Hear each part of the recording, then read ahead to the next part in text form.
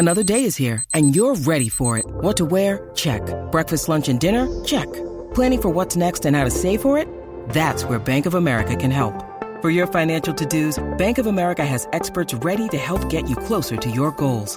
Get started at one of our local financial centers or 24/7 in our mobile banking app. Find a location near you at bankofamerica.com/talktous. What would you like the power to do? Mobile banking requires downloading the app and is only available for select devices. Message and data rates may apply. Bank of America N.A., member FDIC.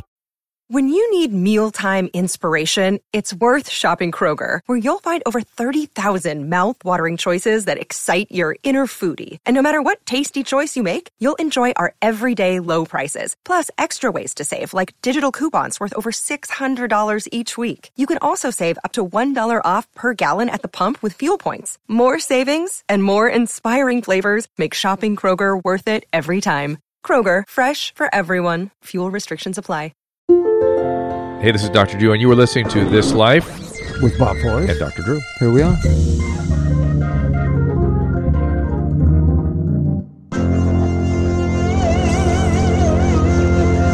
Ladies and gentlemen, boys and girls, gather round your radio. It's time for This Life with Dr. Drew and Bob. Before we introduce our guest, reminder. Does that remind you? Hang on now, guys, gentlemen. Hold on. Headache, but go ahead. Shout out to our great sponsor at Bergamet.com. Also, do please go to Doctor.com. Click on the Bergamet banner for details.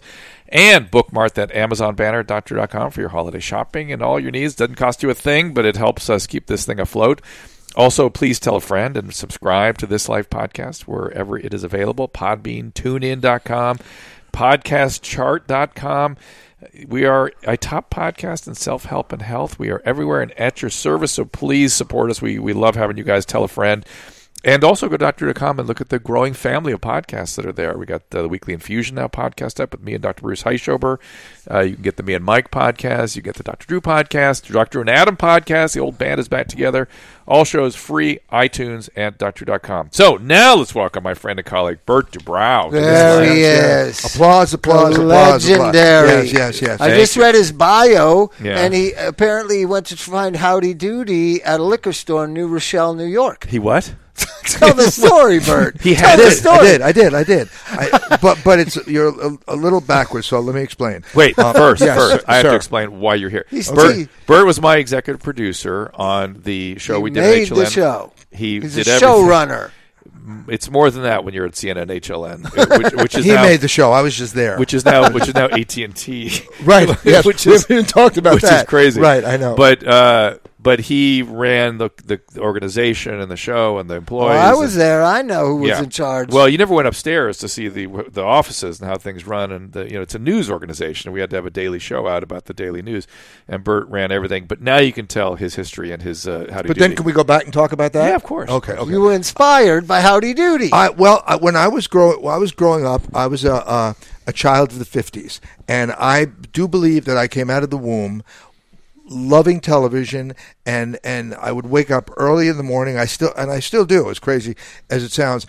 And I would get up at like 5:30 in the morning on the weekends and watch. Then there was a farm report on in New York, WNBC, and it's all they had. But I would watch, and eventually the Howdy Doody show came on, which was on NBC. Then at 10 o'clock in the morning on Saturday morning, and I began to watch this thing.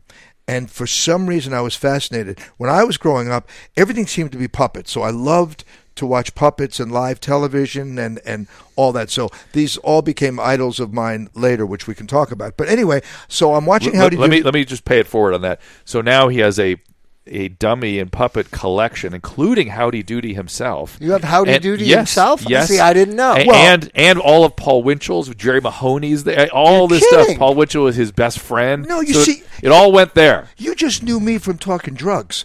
All right, I know a lot more. But listen, so I will finish. So I just wanted to get to the liquor store. That's where I'm going. I'm getting to that's right. Very good. Okay. So I'm on the playground at recess one day. And How old are you? What? How old are you? 10 years old.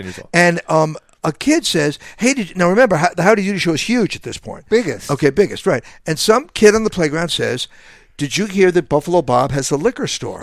Now, that made no sense. It makes perfect sense. Well, yeah. Well, now. If you're you, yes, but if you're me, no. Again, by the way, Bert toured the country with Buffalo Bob later. Oh, you're kidding. Yeah. So go ahead. Anyway, this kept coming up that Buffalo Bob had a liquor store. And finally, because I was so interested, I said, well, where's his liquor store? And they said, well, it's on the north end of New Rochelle.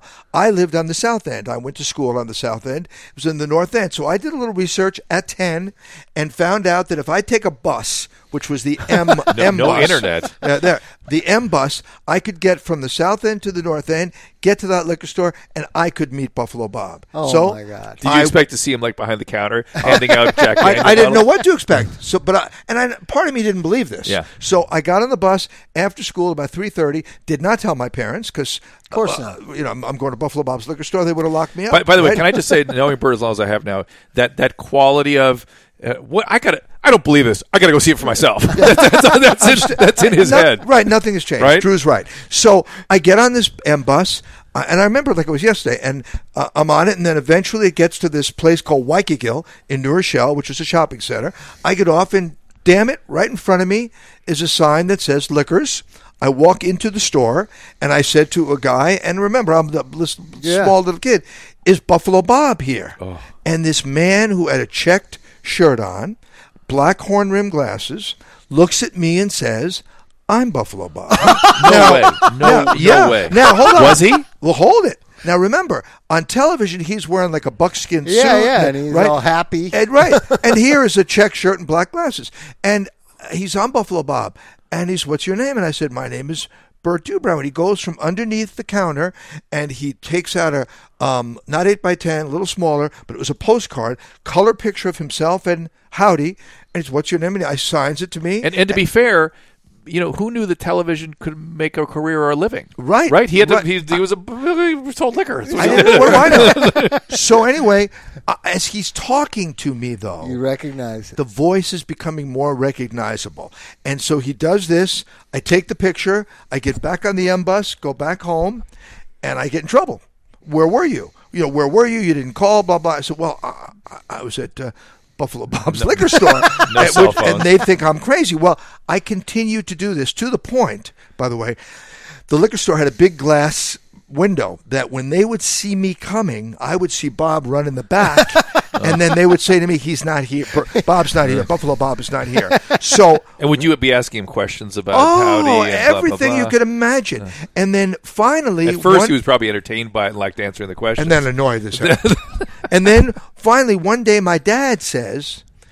he needed liquor. He was going to go buy some scotch. Oh. And he used to buy it, and I still remember the name of the store. It was called Gene Greco's Liquor Store. And I said, well, don't go there. Let's go to Buffalo Bob's Liquor Store. And my mother looked at him, and I remember the look like, let's get this over with. Let's appease him. And so we got in the car. You're still 10 now. 10 years old. Took him on the route, on that M bus. You showed same him where route. to go. And he was surprised because there's a liquor store. And we walk in, and thank the good Lord, he was there. Bob was there, and as I walk in with my father... Did they think you were lying or making it up? I don't know, probably. And I walk in, and Bob sees me and goes, there's my buddy Bert. And my father turned a color that I'd never seen before in my life. And the two of them talk, and they went to a corner and talked, and then they brought me over. And I found out later what they said. What'd they say? Well, Bob was telling my father, if he's really interested in this, you're not going to stop him. So don't even try to stop him. So he handed... There you go, some wise words. Yeah. Yes, he handed me 12 tickets to the show. Now, here's how popular the show was at this point. If you were pregnant, you would write for tickets at one point when you were pregnant, so by the time your child came of age, you'd have tickets to the show. By the time the kid's 5. Yeah, right. He gave me 12 tickets. So I brought friends, blah, blah, blah. And that began a relationship. Now, here's the fun part of this. There was a magazine called TV Junior that was a takeoff on TV Guide that came out, and for kids. And I went and I was buying that. I was buying everything you could buy.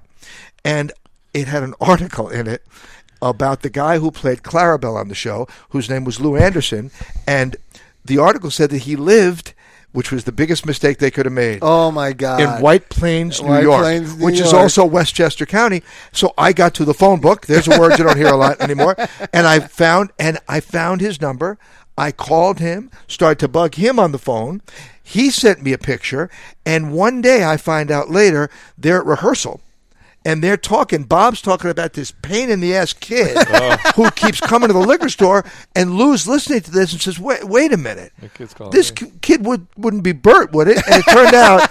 So anyway, we became very, very good friends. I stayed friendly with all of them all those years. As Drew mentioned, this is about 1961 or something at this point. Now I went away to school years later, and I'm in school in Boston, and I had stayed sort of in touch with Bob. And in a school that's defunct, that he would do TV shows, directing TV shows. It was all communication. Where one of your premier hosts or talents was Andy Kaufman was my best friend. And he was Andy at the school too. That's a whole other story, which I don't mind telling you about in a minute, because Howdy connected Andy and I. But anyway, I'm reading in the newspaper one day in 70 or 71, that at Buffalo Bob's going to be at the University of Pennsylvania. This is 12 years after the show went off the air. They're doing a nostalgia night, and Buffalo Bob's going to be there. They invited him, and I thought, what the hell? So I waited. I found out about it. I read about it. Turned out it was huge, a huge hit. And I immediately called Bob's brother, because now I know the whole family. You're part of the family. Oh, yeah, I'm part of the family. I said, listen, I got to be part of this. How can this possibly be? So he said, you got to call Bob. Anyway, Bob called me. It turned out that he was coming to Boston to do one of his big college shows at a place called New England Life Hall, that I remember this. And we had dinner ahead of time. And by the way, having dinner with him was having dinner with the guy with the black glasses and the check shirt. No. And then he said, look, watch the show and then we'll meet afterwards. I said, all right. And I walk into this theater, auditorium, had to be 2,000 seats, packed. Now, this is early 70s now. So everybody in the audience is smashed. They're all smoking weed. They've not seen Buffalo Bob in 12 years, their first father image. Everybody's going crazy that they're going to see him. It opens up with a kinescope, an old film of the Howdy Show in black and white. So now you're seeing all the characters you hadn't seen since you were a kid. He comes out in this, I'm really not kidding you. As I tell you the story now, I get chills just telling you this, because he came out and was wearing this yellow buffalo suit that he wore on the air. Yeah. And first of all, in color, if you know what I mean. I was with him an hour ago having dinner. Not the same guy. Yeah. Like Clark Kent and Superman. And he comes out and there's Buffalo Bob. And it was insane. And it was him at the piano, and everybody's stoned in the audience, and they're singing the songs. They know the songs. They're asking questions. It was an amazing night. It was an amazing night, magical night. And you generalized out his interest in television by befriending other local television. Oh, I knew them all. I knew them all. Everybody that was on television in my area, Officer Joe Bolton who did the host of the Three Stooges on Channel 11, Bill Britton, who played Bozo. Why would I even remember these names? I knew them all. I wrote to them. I got to know them, and I went down there as a little kid. So, did your family have to take you down there? My mother would take me. Yeah, my mother would take me down there. So as the years went by, I stayed friendly with these people. So I knew them. Was there a Hobo Kelly back east? No, that would be your local whoever. Right, yeah. No, Hobo Kelly. Hobo Kelly and Sheriff John. Think about that. Right. There's no way a show called Hobo Kelly would get made nowadays. But no. She was a homeless hobo. It was a woman? Yeah. Yeah. Hobo Kelly might have Sheriff John? Was Sheriff John? No, but it would seem to me that Sheriff John or Hobo Kelly might have a podcast, but would not get on television. Yeah. But anyway, so I ended up on the road. Magic of television and media. That era, like sports. When you're talking about him owning a liquor store, I grew up with sports people, golfers, and they had off-season jobs. Football players had jobs. Jim Otto, the center for the Minnesota Vikings, who was an all-star, all-pro, he worked at a tire place in Palm Desert during the winter. Wow. Because television and sports weren't a career. They were something that, you had a passion for. People kind of interested in. Well, I found out later that the reason he bought he bought the liquor store probably for a couple. Drew's laughing. He knows for a couple of reasons. Yeah, I think he enjoyed. Yeah, he enjoyed having a drink or two at night. Who didn't do that? Late 50s, early 60s. And the other thing is, he knew that Howdy was finally going off the air after 13 years, and was looking for a place for the guys that he worked for him to be and run and all that. So he was doing it for a couple of reasons, and that was the reason for the liquor store. Better than having a bar. Yeah, well, that's right. Bars. Yeah. My dad's accountant one time told him, because he spent so much money at this bar, we should just buy the bar, and then you'll at least make money off of it. He bought the bar and it almost bankrupted. It's called the Ski Room in Inglewood. And he just gave away the drinks for free because he'd get drunk and then everybody could drink for free. Oh, that's funny. I want to tell you another story. Drew reminded me.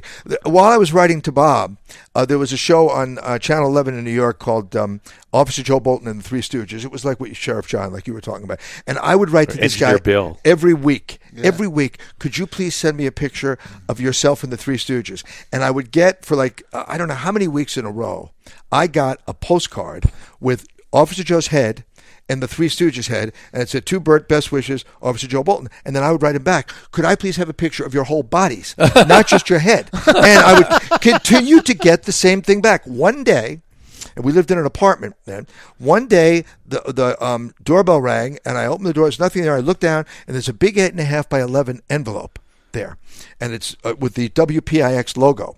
And I open it up, and there's a letter. Dear Bert, enclosed are the only pictures that I have of myself and the Stooges of our whole bodies.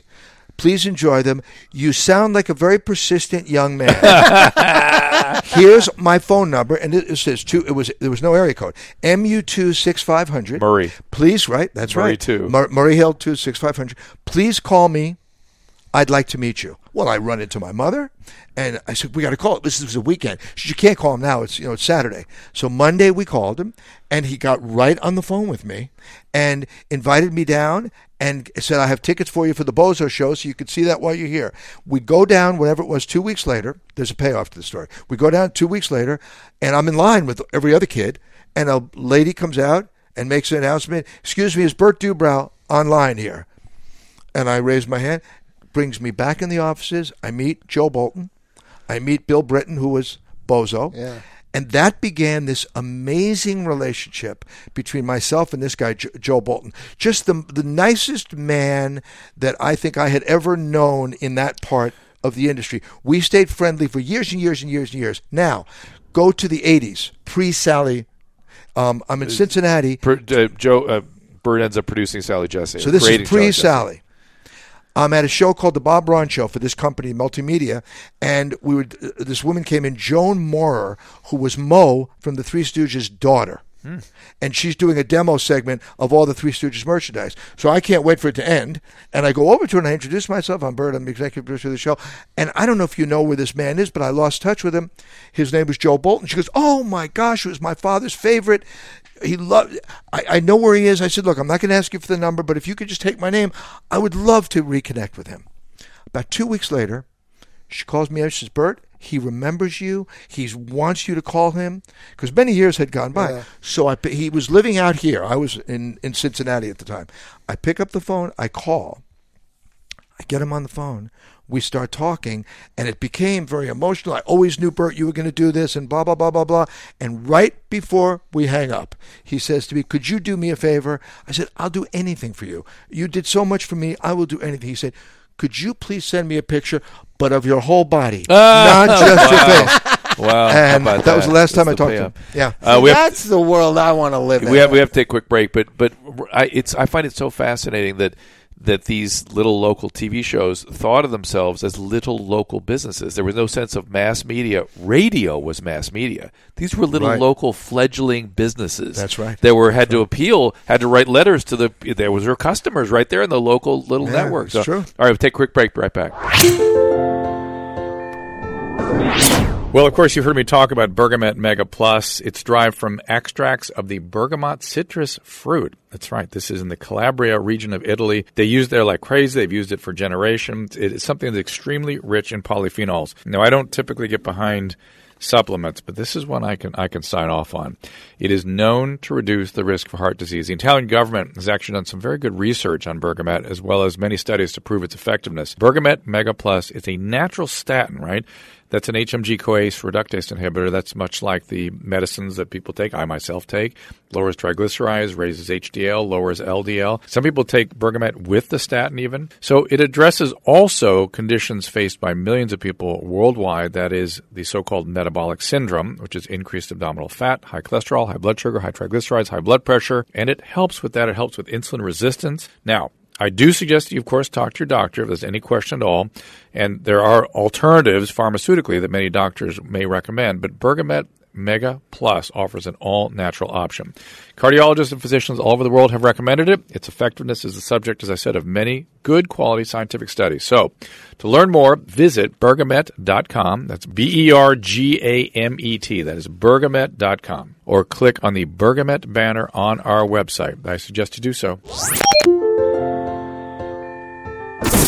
And we are back. Bert Dubrow is our special guest. Bergamot. Bergamet, of course. Yeah, that stuff is. Listen, I don't know what to say. It's hard for me to get past. I'm hoping to get what you've got so I can take it. I don't think it would be a bad idea for you to take it. I mean, as a man your age, I'm just saying, you hear that? I'm just saying it's good for vascular health, and I just love that Drew's do your own research. You'll see.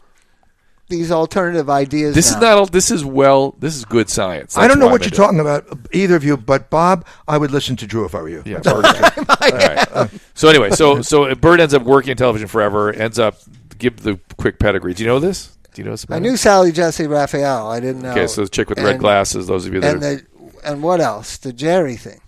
Yeah. At the same time. Well, here's how both of them at the same time. Here's how it happened. Okay, with Sally. I was with the company that was did the Phil Donahue show, so I was there. We used to produce for Michael Douglas, all the way back then. Mike Douglas, Mike Douglas. Oh, Mike Douglas! Yeah. I love Mike Douglas. But were you there when John Lennon was on for a week? I was not. I got there a week later. Oh my God! John and Yoko. I got there a week later. But anyway, so I'm doing this show, a regionally syndicated show for the company that did Phil Donahue, and one day it occurred to me that. What happens if Phil, it's really what went through my head. What happens if Phil gets hit by a bus? This company's out of business. So I wonder if they have any other plans. So I knew the CEO. That's a good thought. Right. That's a practical thing. So I went to him and told him the same thing, and he was a little offended. Keeps asking the same thing about me. Right. A little offended. But and he said to me, we don't really think about that. I said, well, if I come up with something, will you guys at least address it? Yeah. They said yes. So I went back. Bert invented MTV too, asking that story. That's another story. About a week later, and I said, I was thinking about this. How about a woman? And I will never forget. He looked at me and said, a woman? Why a woman? I said, Phil Donahue said that? No, this guy Walter Bartlett said that. Okay. And I said, why a woman? I said, well, mainly because a woman, there is no woman. So that's why I thought a woman. And the example I gave him then, and I sort of still live by this, I guess. I said, if Phil Donahue, because he was the only one out there doing it, is doing a show for women, and on that particular show, let's assume it's about their menstrual cycle. He's going to connect one way on it. I got to believe if a woman is hosting, it'd be a whole different connection. And he looked at me like I was completely out of my mind. But to get me out of there, he said, listen, if you can find someone. So I won't bore you with how I found her, but I found Sally. And what was she doing before? Radio. News? She was doing radio. On NBC Radio. And TalkNet was the name of the network. TalkNet Radio. I brought her in to audition. I put together a demo tape. And the next thing I knew, we were going to do this show. And I thought all would be great. And he looked at me, and Walter Bartlett said, here's the thing. We're going to do this, but you got to go to St. Louis. I said, St. Louis? Why St. Louis? Because I was in Cincinnati. He said, because we own a station in St. Louis, KSDK. But it was an hour difference, so I traveled back and forth doing the Sally show in the beginning, just getting it started to try to figure out what it was going to be and all that, back and forth. So I would do 3 days in St. Louis, 2 days in Ohio, and did that. And then of Phil Donahue, I thought he was in Chicago. Phil was in Chicago, but the company wasn't in Chicago. Oh, okay. So hold it. So I put this demo reel together with Sally, and they give it to some of the stations, and they call me up and they bring me in the office. They said, look, good job, but these general managers that are watching this don't like those glasses she's wearing. And as God is my witness, and as I'm sitting here, I looked at him in the face and I said, listen, if we ever get lucky enough to become anything And odds are we won't, but if we do, those glasses will be a trademark. The red glasses. Yeah, the red glasses. They said, thought I was crazy. You got to get other glasses. So I said, okay. So Sally was in New York at the time. I called her husband. I said, Carl, do me a favor. Go out and get 5 of the ugliest pair of glasses you can think of. He said, why? I said, just get them and bring them to St. Louis. I'll explain. So we meet in St. Louis. No audio or anything. I just put her in front of the camera. I still have this tape, actually. Put her in front of the camera, just a medium close-up, and we put these glasses on her. 1, 2, 3. And the last pair we put on her was the red glasses, which, of course, looked better than the ugly ones. And so I took this little 3/4-inch tape under my arm, went back to Cincinnati. I said, look, I did what you guys asked. And I was right there when they put it on. They put it in, and these geniuses look at this tape, and they looked at me right in the face afterwards. Said, you know what, Bert? You're right. The red ones really are better. And we ended up staying with the red glasses. And that's true. And I would say with all the different environments he's worked in, still nothing like CNN HLN. No. Yeah. That was still, for both of us, was like a stunning, like, wow, this is a different place. But the best, not in a bad way necessarily, but just different. Yeah. Well, wasn't it, let's be honest, weren't they trying to sell HLN the whole time you were there? No. That's there was what I heard. Oh, no. I talked to Jeff Zucker. He did a town hall meeting where he said, listen, let me be clear with all of you. This is a fully executed cable network. It is priceless, and it is not for sale under any circumstances. That's the president of CNN. So they just rebranded it into a travel agency. What? And that's what they're doing. HLN? Yeah, and CNN. The Bourdain thing is a travel log. As soon as the election is over, the whole network will just be travel. And it's true. There's one travel show, and it's really a culture show. It's a food show. It's because it's election. No, it's all I know. What are you talking about? He's just consulting for them right now. So are they doing? They want more Bourdain, right? I'm thinking of booking a trip now through CNN.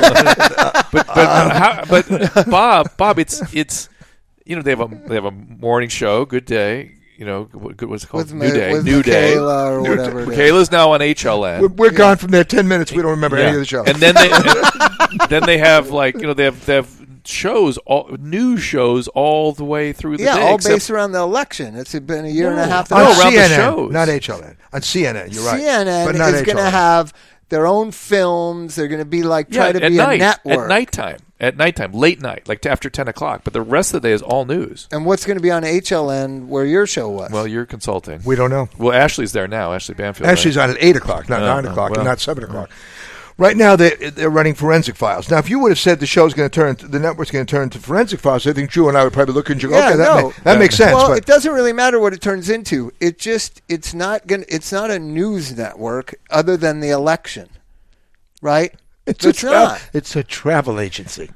We were there for almost 6 years. It was I'm news. I'm talking about now. It not was 5 news. years ago. It caught a wind with the election. When the election's over, Can I break this up for you? Yeah. Here's what's going to happen. What's going to happen is it will go back to a normal CNN when the election is over.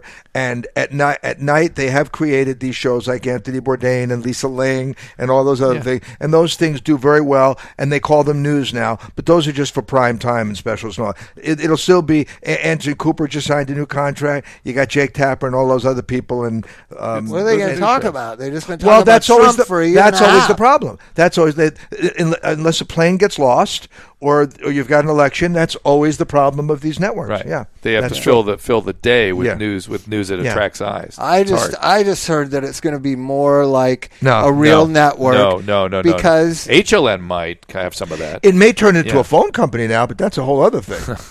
I don't AT&T just bought the whole thing. Well, if they could go through, it'd take a year. That's right. But it's hard to know how that's going to affect things. I bet they'll leave Time Warner alone for a while. What happened when Comcast took over Universal? They left it alone. Yeah, they left it alone. But they consolidated buildings and things, and they invested in. They put capital in. Well, they ended up with all those other networks too. They ended up with Bravo and the live. So while Bert is doing Sally Jesse, this guy named Jerry Springer. I'll tell you that here. So I like his bodyguard. Steve Wilkos. I hired Steve Wilkos. Yeah, he's good. But listen, so I'm doing Sally, and while I was doing Sally in the beginning, they gave me a consultant. His name was Dick Mincer. And Dick Mincer was the original executive producer of Donahue. A terrific guy. But I watched Dick in my own eyes, and saw it, Phil Donahue, Phil Donahue, Phil Donahue. Nothing else.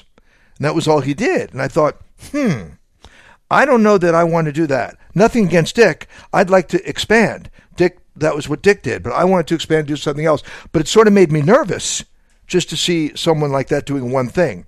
So I was always on the lookout for something. Now, while I was in Cincinnati, as I told you earlier, a guy named Jerry Springer, who used to be the mayor, came on just to do commentaries on the news. He was only on at the end doing commentaries. And they would bring him on the show that I was doing, and he was funny as hell. And we got to know each other really well. Well, I got roped into a little bit of Sally Jesse Raphael, started that whole thing, so that took me a while. About 5 years into Sally, we were doing pretty well, or more than 5 years.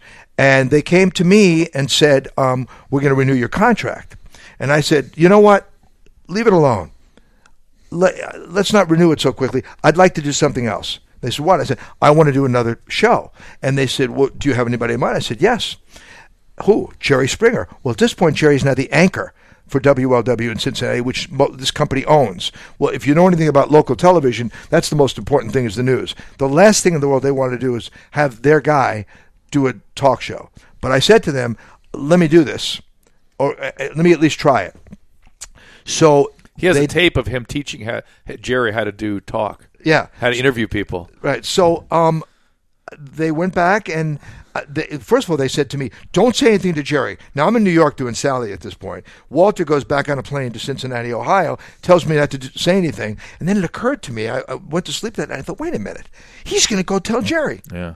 So I call Jerry. I said, hey, by the way, he says, you're too late. He says, I know it was you. Don't worry about it. But Walter came to me. I said, we got to do this. He said, I told Walter, I want to do this. So there I found myself back in Ohio. We started the Springer Show in Ohio as sort of a Donahue-ish kind of a show. That's how it began. And it did not very well, but it was okay. And then one day out of nowhere. But by the way, as you told the story to me, you were sort of desperate, like trying to reinvent the thing. What are we going to do? This thing isn't working. We got to come up with new ideas for this. But in the middle of that, the NBC owned and operated stations, for whatever reason, to this day I don't know, came to us and said, we want to buy the show for all of our stations under one condition. You move the show from Cincinnati to Chicago and use our studios at WMAQ, I guess it was. And so there we were, doing it. And one day, out of almost nowhere, I was the only guy, I didn't know this, doing two of these shows at the same time, okay? So I'm doing Sally and I'm doing Jerry, right? And what's the show? I can't think of it now, but I'll think of it. It's on CBS. Called up and wanted to do a piece on me because I was the only one doing this. It was like a news 2020 piece. It was like a 2020 show. It's still on, but I forget the name of it. Dateline. Like 60 Minutes. Yeah, it was like that, but it was on CBS, still on CBS. Anyway, so they come to my house, blah, blah, blah. They come to Sally. They mic me. They watch me do the show. Everything's fine. I know what's going on. No problem. Same thing about 2 weeks later, Springer. They followed me to Chicago. They put a mic on me in the studio, and everything's fine until all of a sudden, out of nowhere, we're doing a show on race. This guy gets up and punches this black guy right in the face on the air. Boom, like that. And me, not thinking, I run behind the set and I go, yes, this is going to be great. We're going to be on the news. No. And I look up and there's that damn CBS camera in my face. And I thought, So we went to a break. We had to calm the audience down. And I went to the producer of this show and I said, listen, is there any way that I could get you not to run that little thing whenever you put this together of me going that? And he looked at, going, great. He looked at me and said, let me ask you a question. If it were you, would you run it? Mm-hmm. I said, yep, I would. And so anyway, I had no choice. They held it for ratings. And that night, Lynn, my wife, and I went upstairs. It's on 10 o'clock at night. And so we went upstairs at 9 o'clock, figured we'll get into bed and get ready and watch this thing at 10 o'clock and see how it turns out. Well, at 9 o'clock, every promo between 9 and 10 is that fight and me going, yes, we're going to. Now, I had already told the company, so we're okay. Anyway, when that happened, that sort of began the whole idea fighting. So it was it was an accident. Then somebody threw a chair. Everything was thrown. And that's when it really and then this guy, Richard Dominic, who was a producer then, I had made him the executive producer of the show. We changed the whole thing, and he took it to a completely different level, and it became... I mean, there's a lot in between. After 50 years of television, 40, how many years of television? When did you start? I don't think of it. I don't think about it. So what do you think now? What's the evolution of television? The reason I'm making the comment about... Bert and I spent many, many, many hours talking about this. Hard to figure out. I think there wasn't... But even at that era, there wasn't a million Jerry Springers broke out because of Jerry Springer. Now, my thing is, once there's Anthony Bourdain, there'll be 10 of them. Once there's Lisa Ling or whatever, there'll be 10 of them. And once there's a murder channel, there'll be murders till the end of time. Well, right? You understand what I'm saying? Yes, but not necessarily on the same network. So, in other words, if you'll see another Anthony Bourdain on a travel channel, or here or there, and it will never be what Anthony Bourdain was. Us doing Sally, or Geraldo doing Geraldo, or Jenny Jones doing Jenny Jones was never to me as good as Phil. I mean, Phil and Johnny Carson and David Letterman would sit and tell you that, and he had a great line when Johnny Carson died. It was an amazing line. He did a little tribute, which plays into what you're saying. And he idolized Johnny. And he sat back at his desk after Carson died, and he looked up and he said, all of us guys that are sitting behind the desk, we're all trying to do Carson. But let's face it, none of us are really pulling it off. I heard Damon Wayne say the same thing with Richard Pryor. That's right. He goes, look, we're all doing Pryor, we're all doing Richard, and you're either, and if you're not, you're either lying. Wait, it's true. You're either lying or not funny. But I like the direct to consumer. If Damon Wayans can't draw people, he'll stop doing a bad imitation of Richard Pryor. With television, they just decide we're going to be this. We're going to be a murder channel. And then ID channel just becomes you understand murder, the people that make the programming decisions are risk aversive. But think of this for a minute, and this sort of says everything.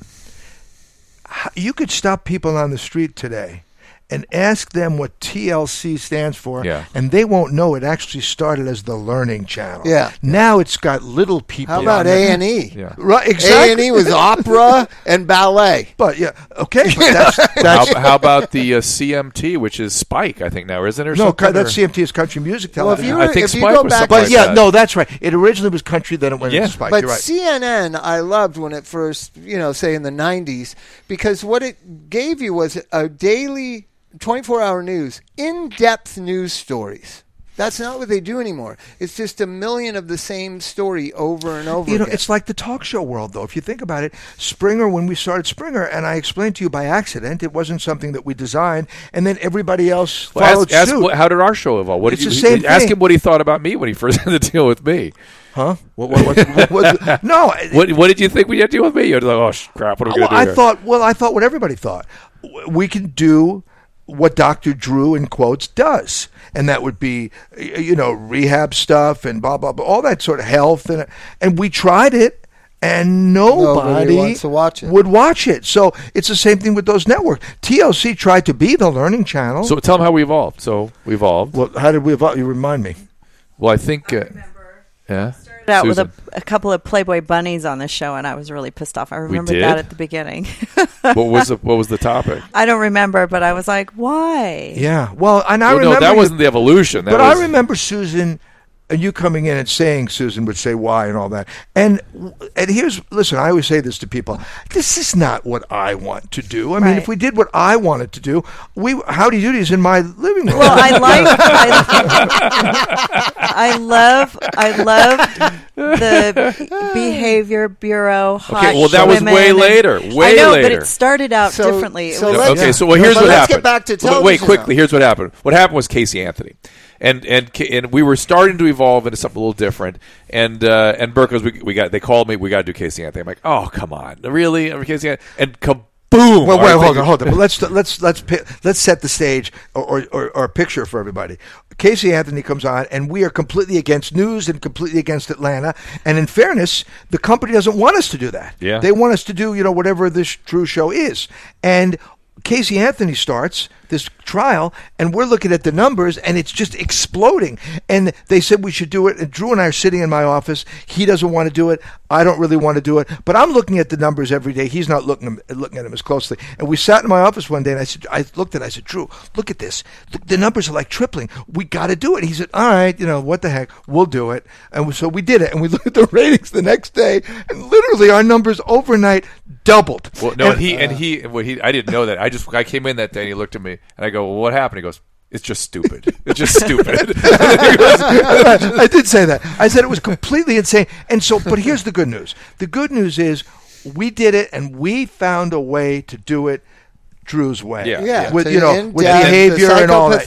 Yeah. And then Jodi Arias is really where the Behavior Bureau happened. It's the same, but we grabbed that one. We're like, okay, we'll try to do this. Drew's idea was to put a couple of shrinks on, and then we sort of expanded it and turned it into it. And Drew really, for the most part, left us alone, unless it came to the experts and the doctors. And he became, it was Dr. Jekyll and Mr. Hyde. Yeah. He became somebody else when it came to that. You got to come to me. I got to know who these people are, blah, blah, blah, blah, blah. And he was right, because we didn't know who these people are. Yeah. Oh, they were putting nudniks on. Yeah. And then there was something interesting about me with female professionals. It was just visually interesting. And we just went, oh, my God, that's interesting. Let me tell you something. It became so funny that executives of ours would pick up the phone and call me in the middle of the show, because I had a thing. You could not be on the show unless you were, I'm talking women now, unless you were smart and good looking. Now, if you were just smart, you couldn't be on. And if you were just good, good looking, you couldn't be on. You had to be both. That was really our criteria. Yeah, it was. Now, it was. Telegenic. You had to look right on TV. He's saying telegenic. I'm talking English.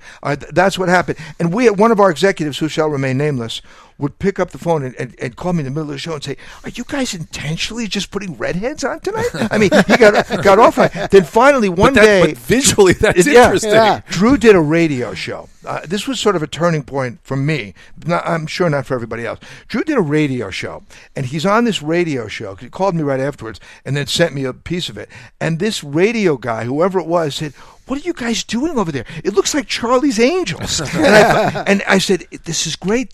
People are seeing it. In other words, they're getting what we're doing. And it began to take off. It really began to take off. So I would say for a good 2 years. The network had a problem. The network changed its sort of whole structure and what it was focused on. That's what I'm saying. Is that risk aversion. Here's the thing. The point. That was very risky move they made. The bigger point I'm trying to make is millennials don't watch television. No. What happens Here's 20 CNN, years from now? Phone. This is your CNN. They don't listen to CNN. No. At all. This is your CNN. It's in my hand. It's this instrument. But you're right. This is their version of it. So, what do you think? Where is television headed? Chasing its own tail, or is it going to reinvent itself? I believe it'll reinvent itself. Me too. I will always believe, but it has to take risks. Yes. Well, listen, we hear that all the time. Yeah. Take a risk. And usually when you take a risk, it's bad. Yeah. They took a risk and tried to make themselves into a social media network. It didn't work. It didn't work. It didn't work. It was a bad risk. So I believe that good talent, if it's good and really good and works within the contemporary times, it will find a place. It will find a place on television. Look, they put Stephen Colbert on. Les Moonves, who's going to be one of the smartest executives in the world. I mean, he's smart. And Colbert, one of the greatest talents in the world. Yeah, and guess what? Didn't work.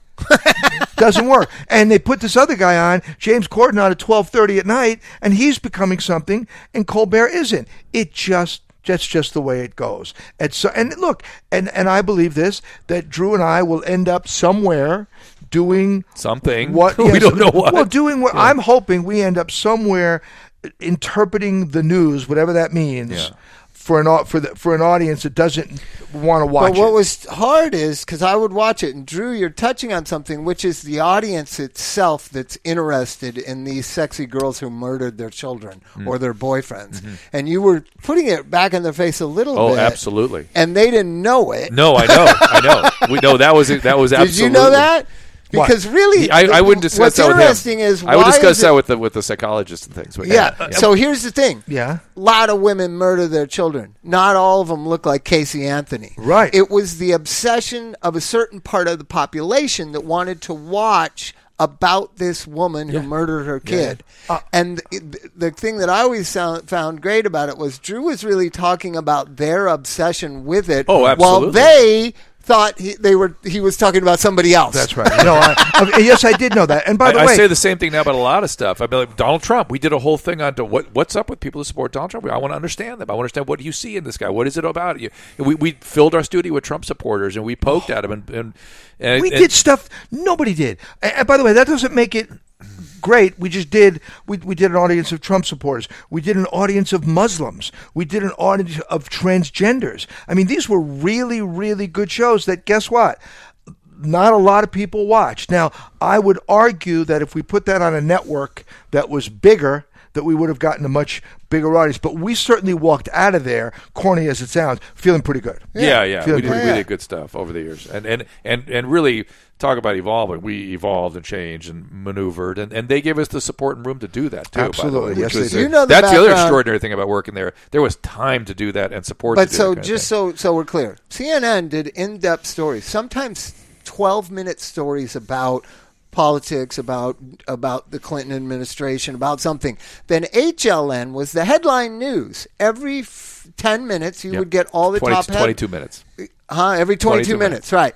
So now CNN has just become headline news. It says the same headline every 20 minutes, right? Again, and HLN's looking for an identity. What was the ID channel's original content? Before murder what porn? What does ID stand for?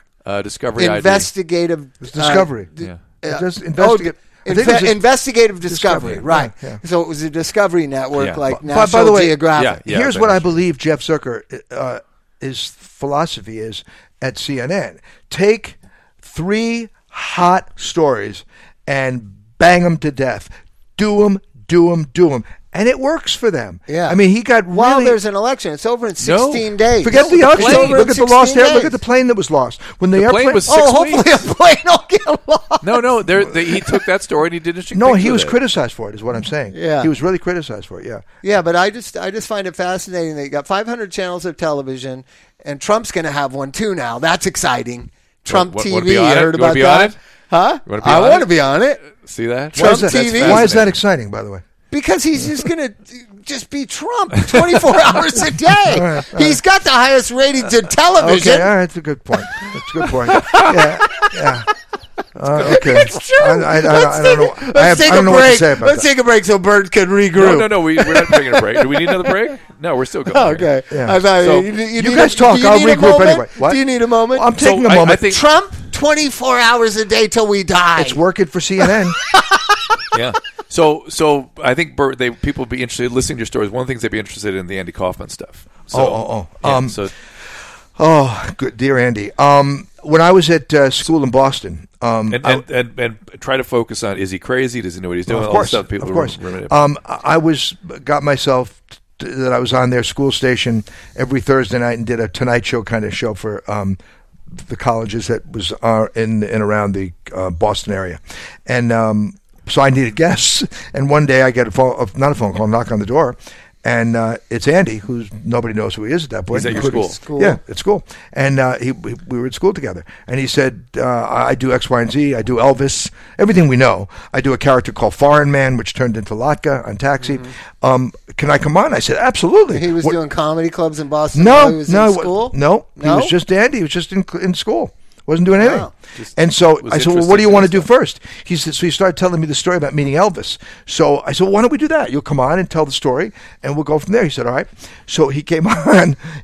And as just Andy. Is this tape around anywhere? Is it available? No. They were all erased. All the way through your growth. But sweet, wonderful, lovely guy, Andy.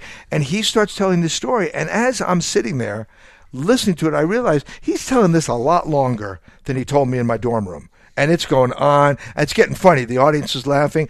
And I realize we're out of time. We're done. So I said to him, listen, what if you come back next Thursday and finish the story? So he said, one better. I'll finish the story and maybe I'll do Elvis. And at that point, not a lot of people were doing Elvis. It wasn't a big thing then. And he did. He came back on and he did Elvis like nobody did Elvis. I mean, he was and at that point, he wasn't lip syncing. He was doing it. He actually did it. Eventually, he lip synced. I think you said the Mighty Mouse thing is to happen. Well, I had a record. It was his record. From all the first kids, record. From all the kid shows that I loved, and it was I forget, but all children's theme songs. Rin Tin Tin was on there. Howdy Doody was on there. Wagon Train was on. I'm thinking of the cover of the album. Wagon Train was on there, and the Mighty Mouse theme was on there. And Andy and I were listening to it one day, and he went crazy when he heard Mighty Mouse. We have to cut in the Mighty Mouse theme. If you Here can I do come it, to save the day. Yeah, that's right. Here I come. So I gave him the record, and he ended up using it, and he did it. If you remember it all, he had a little record player right by him, old-fashioned record the needle, player. and he put it on. So Andy, all this stuff, he would sit. For people that didn't see, it was an SNL skit where it became famous. He would sit and tap his music to the music and wait until the "Here I Come to Save Today," and he would go into this very animated "Here I Come to Save Today" movement. We became best friends, and so when we left school, Andy went in, like you said, to stand-up comedy, and I would take him at 2:00 in the morning to the Improv, Catch a Rising Star in New York, because he'd get on at maybe 2:00 in the morning for maybe 5 minutes, and he brought all these props with him. One prop he would bring every time was a sleeping bag, and I remember saying to him one day, "What the hell? Why do you keep bringing this damn?" Because we'd have to load the stuff out of the car, and he said, "I'll never forget it." He said to me, "Well, if I really die one night, like if I'm on there and I'm really dead, I'm just going to open up that sleeping bag and go to sleep." It hadn't happened, but it hadn't happened at that point. But that was why he did it. And so anyway, this goes. So we became very, very, very close. A couple of quick things. I got a job at the Mike Douglas Show, and we were doing a bit. We would always do these bits, and Robert Goulet, the singer, would come on. I didn't know this until I got there. Every time he came on, they would play a joke on him. And so now I had the segment. So they said, "Well, you got to play a joke on Robert Goulet." What kind of joke? "Well, we did this, we did that. You got to come up with something." So I thought, all right. And I remember Jerry Lewis, I had seen years before that, do a thing where he was singing a song, like a serious song, and they would take a camera and shoot the camera guy as Jerry's doing this serious song. The camera guy's laughing, and Jerry's getting pissed. But it was a bit. And I thought, wait a minute.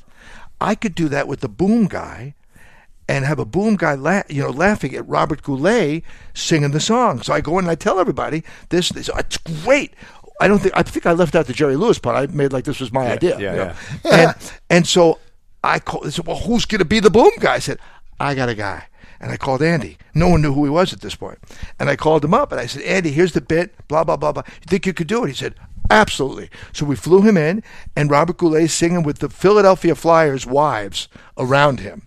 And he's sitting there singing this song, has no idea. And all of a sudden, Andy's, he's on the boom, starts to gradually laugh until the point where he's hanging off of the boom, hysterical. And Goulet has no idea. And it was wonderful. That was Andy's first appearance on TV. On that I do have. And he was not crazy.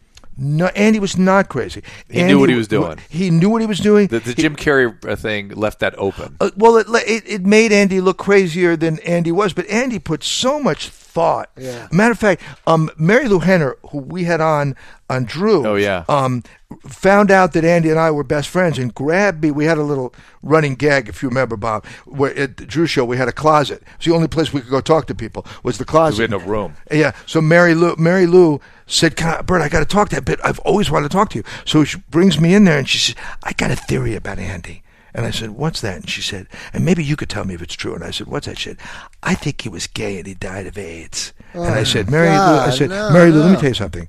If there's one person on the planet, and people didn't know this about Andy, that was not gay, and I was trying to be nice, it was Andy. But just the other day, yesterday, out of nowhere, I was on the internet, and there's a great piece, you should listen to it, of Mary Lou just talking about Andy. So Andy and I were best friends right to the very end. The whole Tony Clifton thing I was in the middle of. He came at almost every show all the wrestling thing was all planned. Oh, none of that was. All came out of fifth. Here's what Andy was.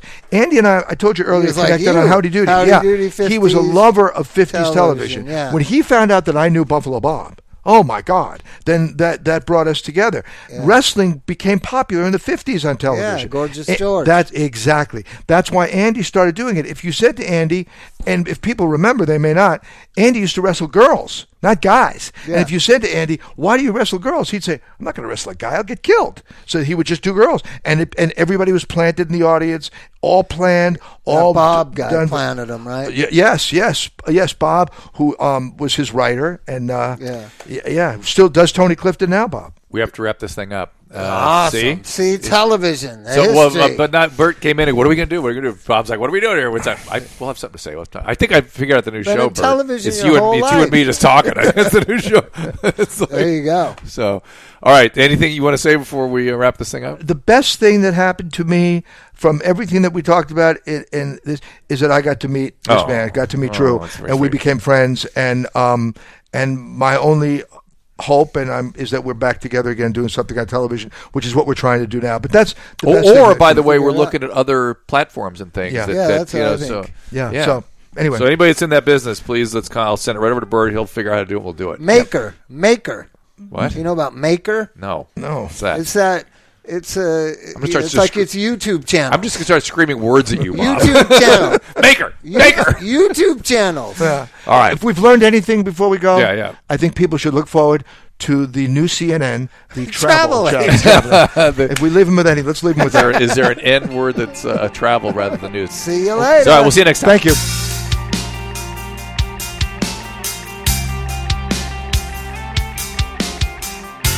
Remember days gone by.